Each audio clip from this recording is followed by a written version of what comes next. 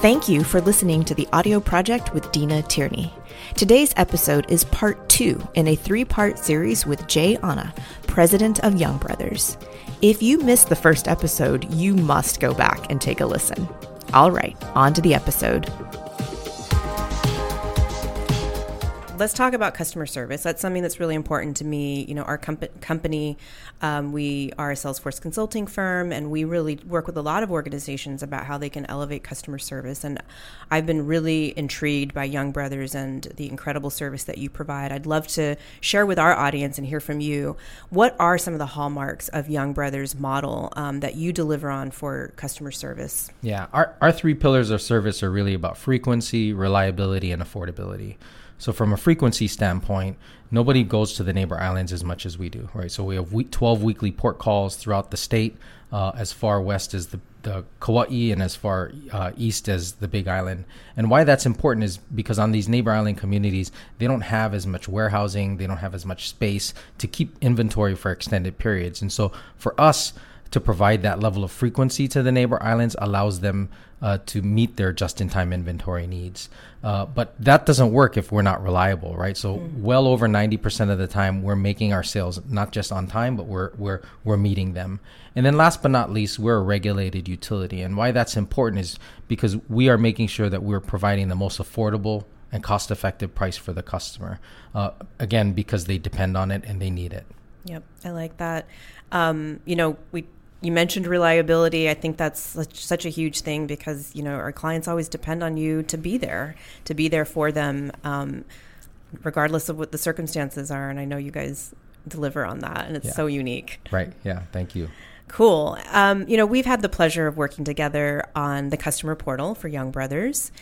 I would be interested to know, what was your biggest takeaway or what was a lasting result that you've had from that experience working with our team? Yeah, I start with, when we took this project on and we started exploring partners, we wanted someone who understood customer service, right? Because at the end of the day, the product was to improve service. And so what I would say is that what we found in Pacific Point was someone who truly understands customer service. And that was obvious from the start of the project all the way through the end. So from the very onset, right, you guys onboarded this project very effectively, very actively listening and taking creativity from the onset. And what that allowed us to do was once we got, underway, we could move pretty quickly.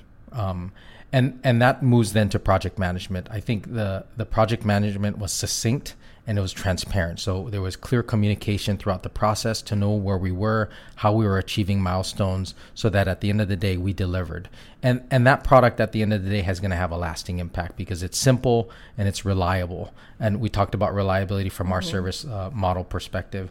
And that's why, we feel very strongly that we found a perfect partner to deliver this customer portal for our customers.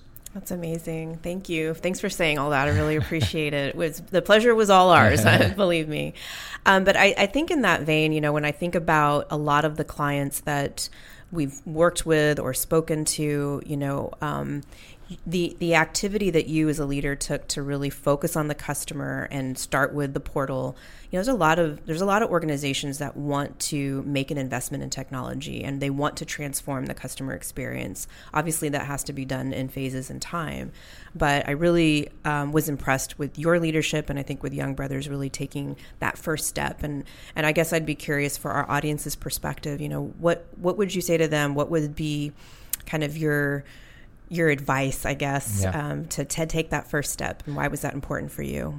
Well, I think it was important for me to keep a strategic focus, right? In the long term, we need to improve the service for our customers. And if not, they're going to find alternatives.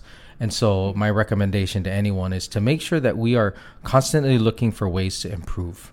And in this day and age, that's going to be through technology, right? Creating greater efficiencies, creating reliability again for that customer, and really in some ways putting kind of empowering them to be able to be part of that process and have that transparency.